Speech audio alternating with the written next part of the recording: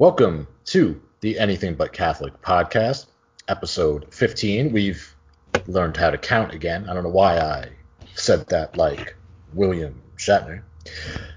I'm your host, Christopher Lawrence. With me, as always, the amazing apologist, David Cook. David, how's it going? William Shatner isn't here, right? I don't think so, but you never know. He's a little sneaky. He's always sneaking up behind aliens and karate chopping them.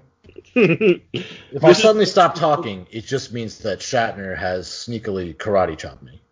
This is the most important theological concept that you can learn today. The nature of Captain Kirk.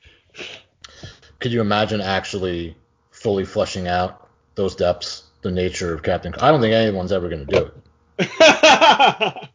Now, I'm a simple man, you know. Maybe there's somebody out there with a massive intellect that really could get into that stuff. Maybe I don't know. It's like Patreon only episode for subscribers. Yeah, people will pay for this. Let us know in the Facebook group whether or not you would pay for this. If you would like a weekly deep dive into Captain Kirk, let us know in the comments. We're here to please you. But in the meantime, this is our weekly Q&A episode where we take questions from you, the listener, and we are grateful for them. Please continue to send them in. Today we have 3 questions. David, our old friend Anonymous did not show up this time. We have people with actual names, so I hope that's not too disappointing for you. I'm very disappointed. I think I'm going to cry now. All right, well, when you're done, we'll pull it together. So what do you say? Should we just jump right into them? Yeah, let's do it. All right, great. So this comes from Tom, and Tom says, what are the 7 gifts of the Holy Spirit? 7 gifts of the Holy Spirit are wisdom, understanding, counsel, fortitude, knowledge, piety, and fear of the Lord. And I have some stuff I took from an article from Catholic.com, which cites Aquinas. Okay. The 7 gifts of the Holy Spirit are, according to Catholic tradition, heroic character traits that Jesus Christ alone possesses in their plenitude, but that he freely shares with the members of his mystical body, i.e. his church. These traits are infused into every Christian as a permanent endowment at his baptism, nurtured by the practice of the 7 virtues, and sealed in the sacrament of confirmation. They are also known as the sanctifying gifts of the Spirit, because they serve the purpose of rendering their recipients docile to the prompting of the Holy Spirit in their lives, helping them to grow in holiness and making them fit for heaven. The nature of the 7 gifts has been debated by theologians since the mid-2nd century, but the standard interpretation has been the one that St. Thomas Aquinas worked out in the 13th century in his Summa Theologiae. Wisdom is both the knowledge of and judgment about divine things, and the ability to judge and direct human affairs according to divine truth. Understanding is penetrating insight into the very heart of things, especially those higher truths that are necessary for our eternal salvation. In effect, the ability to, quote, see God. Counsel allows a man to be directed by God in matters necessary for his salvation. Fortitude denotes a firmness of mind in doing good and avoiding evil, particularly when it is difficult or dangerous to do so, and the confidence to overcome all obstacles, even deadly ones, by virtue of the assurance of everlasting life. Knowledge is the ability to judge correctly about matters of faith and right action, so as to never wander from the straight path of justice. Piety is principally revering God with a filial affection, paying worship and duty to God, paying duty to all men on account of their relationship to God, and honoring the saints and not contradicting Scripture. The Latin word pietas denotes the reverence that we give to our Father and to our country. Since God is the Father of all, the worship of God is also called piety. Fear of God is in this context filial or chaste fear, whereby we revere God and avoid separating ourselves from him, as opposed to servile fear, whereby we fear punishment. These gifts, according to Aquinas, are habits, instincts, or dispositions provided by God as supernatural helps to man in the process of his perfection. They enable man to transcend the limitations of human reason and human nature and participate in the life of God, as Christ promised, John 14:23. Aquinas insisted that they are necessary for man's salvation, which he cannot achieve on his own. They serve to perfect the 4 cardinal or moral virtues, prudence, justice, fortitude, and temperance, and the 3 theological virtues, faith, hope, and charity. The virtue of charity is the key that unlocks the potential power of the 7 gifts, which can and will lie dormant in the soul after baptism unless so acted upon. Because grace builds upon nature, the 7 gifts work synergistically with the 7 virtues and also with the 12 fruits of the Spirit and the 8 beatitudes. The emergence of the gifts is fostered by the practice of the virtues, which in turn are perfected by the exercise of the gifts.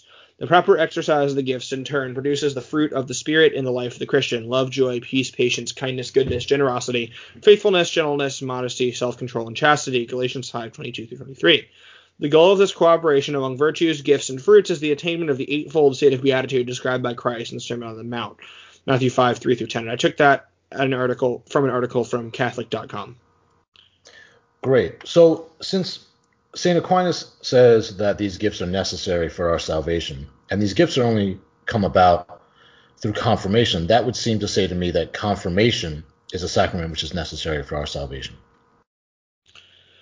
Normatively speaking, I mean, confirmation is when we receive the Holy Spirit. At the same time, like we've said before, God has bound us to the sacraments. He's not bound by them. So, if you get hit by a car on the way to your confirmation, I mean, I think God can work with that.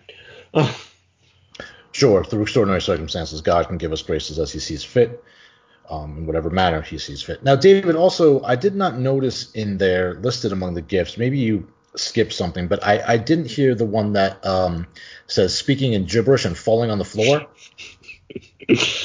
but I'm pretty sure that that's one of the gifts of the Holy Spirit, no?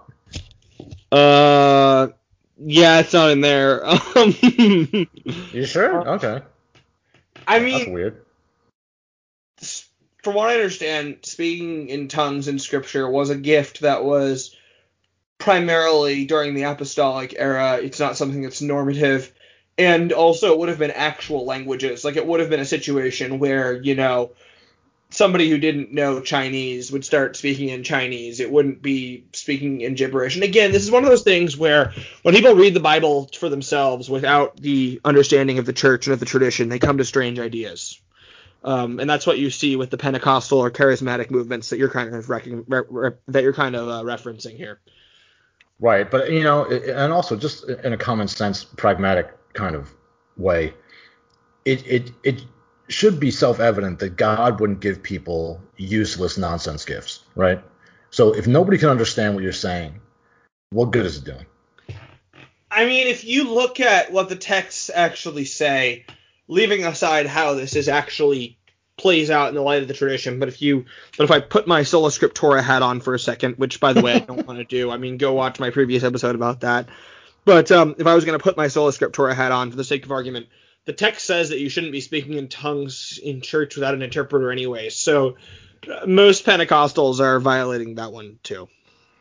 Well, I appreciate you putting your Sola Scriptura hat on for just a minute, because I know it makes your head real itchy. It makes my head really itchy. Yeah.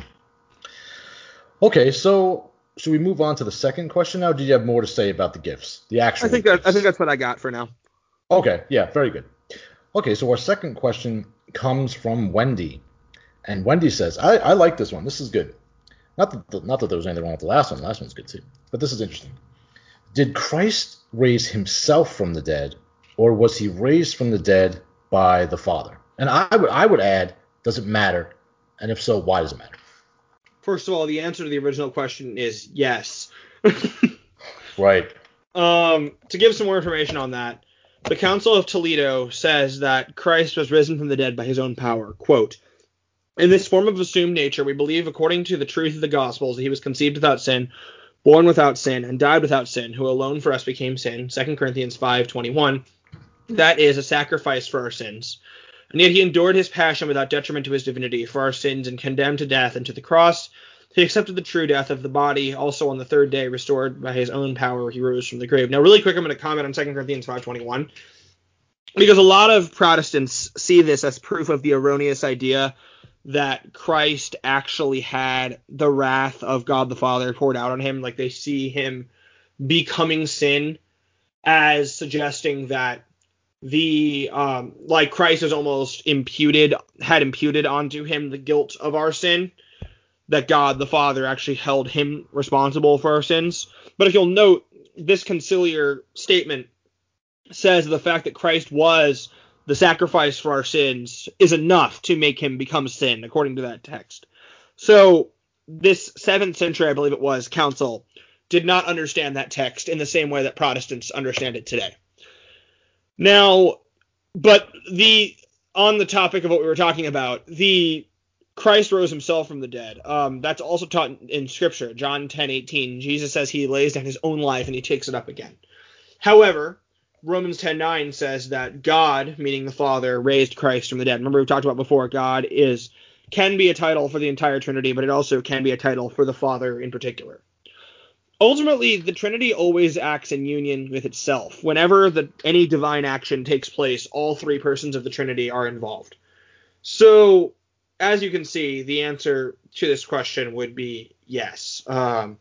Christ rose himself from the dead, and God the Father rose him from the dead, and the entire Trinity was active in that situation. Was your second question, why does it matter?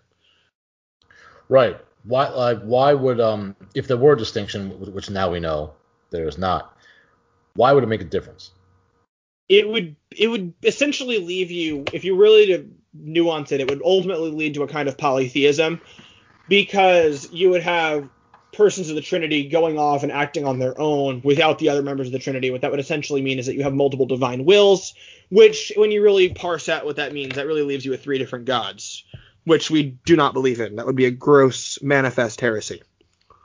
Right. It could in some way, maybe I'd be wrong, but it might also lend itself to Arianism too, right? If God the Father alone had to act upon Christ to raise him from the dead. Yeah, I think that could follow. Yeah, I think you'd either end up with Arianism or polytheism, one or the other. All right. Okay. Very, very good. Let's move on to question 3.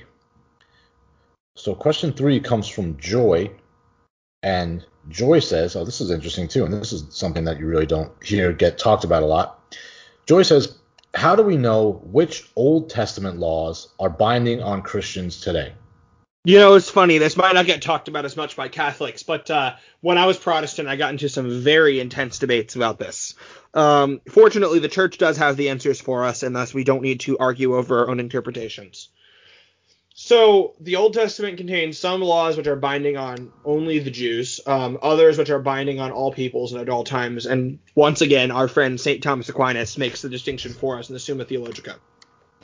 Quote, I answer that the old law showed forth the precepts of the natural law and added certain precepts of its own.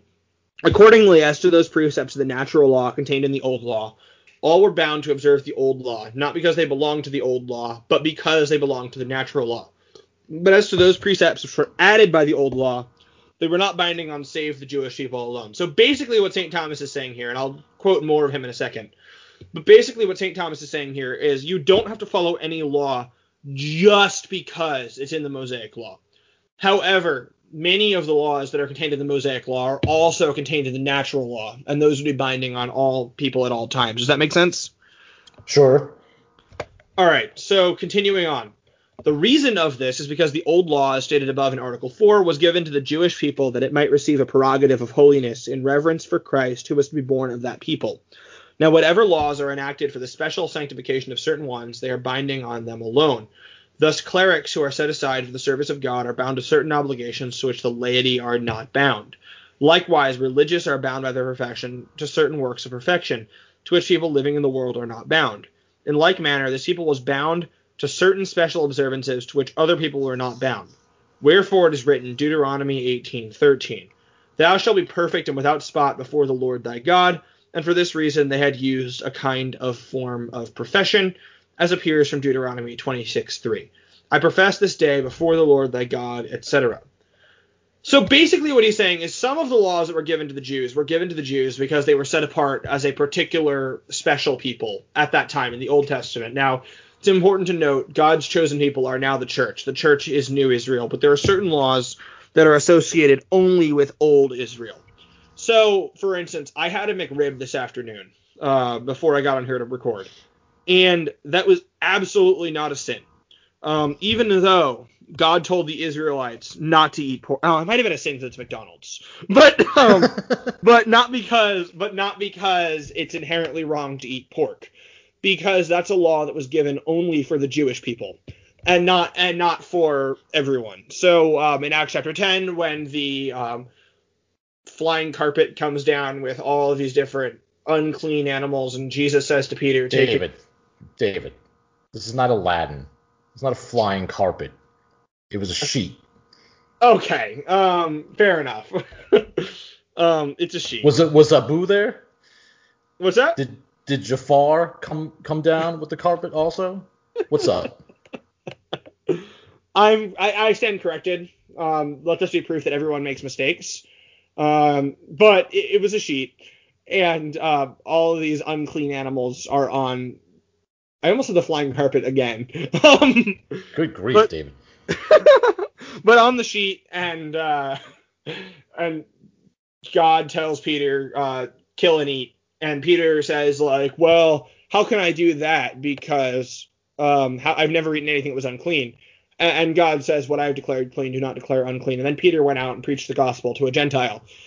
Now, the primary emphasis was, yes, the Gentiles were being brought into the covenant, but also, the church has understood that this was, in fact, saying the food laws, which are symbolic of the separation between the Jews and the Gentiles, are no longer binding. The Council of Jerusalem, the first ecumenical council, even before the first council of Nicaea, ruled that circumcision is no longer a requirement. And the Holy Spirit guided that council to make a correct decision. It's infallible, it can't err, and we can't dissent against it. And I could go through other examples. I mean, there's laws about covering different types of fabric. You can't mix cotton and polyester. Like, obviously, that's only, well, I shouldn't say obviously, but that's only for the Jews, the Old Testament Jews. It's not binding anyone today. There are other laws, though, that are immoral laws, and these are summed up in the Ten Commandments. The third commandment, which is not to do work on the Sabbath day, is fulfilled by attending Mass and abstaining from servile works on the Lord's Day. The particular day was transferred to the first day of the week in honor of the resurrection of Christ. But that natural law of taking one day in 7 to rest and worship does still remain. I think this is one of those things that is neglected by many modern Catholics. They think that there's no necessarily obligation to abstain from servile work on one day of the week, but there still is. And if you go through a traditional examination of conscience for confession, that would still be in there.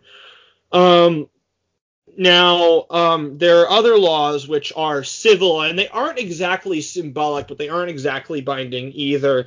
So, for instance, there might be a law like, for instance, you have to build a fence around your roof. Now, part of the reasoning behind that's not really ceremonial, but the reason why was because people regularly walked on the roof, and they'd hold parties on their roof. So, if you wanted to protect people to make sure they didn't fall off.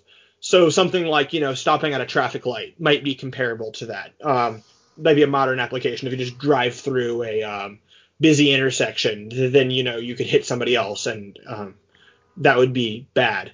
Or something like, not every country is bound to have, for instance, the death penalty for homosexuality or adultery.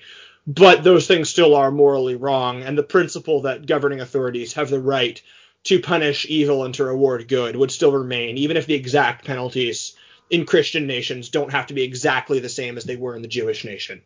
So, to basically summarize this up, you've got ceremonial laws, which are only for the Jews in the Old Testament. You have civil laws, which the general principle to rule justly remains for governments, but the exact application can differ somewhat. And then the moral law contained in the Ten Commandments, which continues to be binding on everyone, just like it always was. Great. And just to add one little thing in regards to the meat-eating issue specifically, in the tradition of the church, we abstain from eating meat on Fridays as an act of penance. And you cannot abstain from something which is an ill or an evil as an act of penance. So therefore, the eating of meat must be a good. And also, St. Paul says that if you do not eat meat, it makes you a total weenie. Don't at me, vegans. All right, very good. If veganism true, why bacon? If veganism true, why bacon tastes good? Right. Exactly. No one has been able to shoot holes in that one yet. All right, David. Well, actually, that takes care of all our questions. What a fantastic job we did today, if I do say so myself, and you're welcome.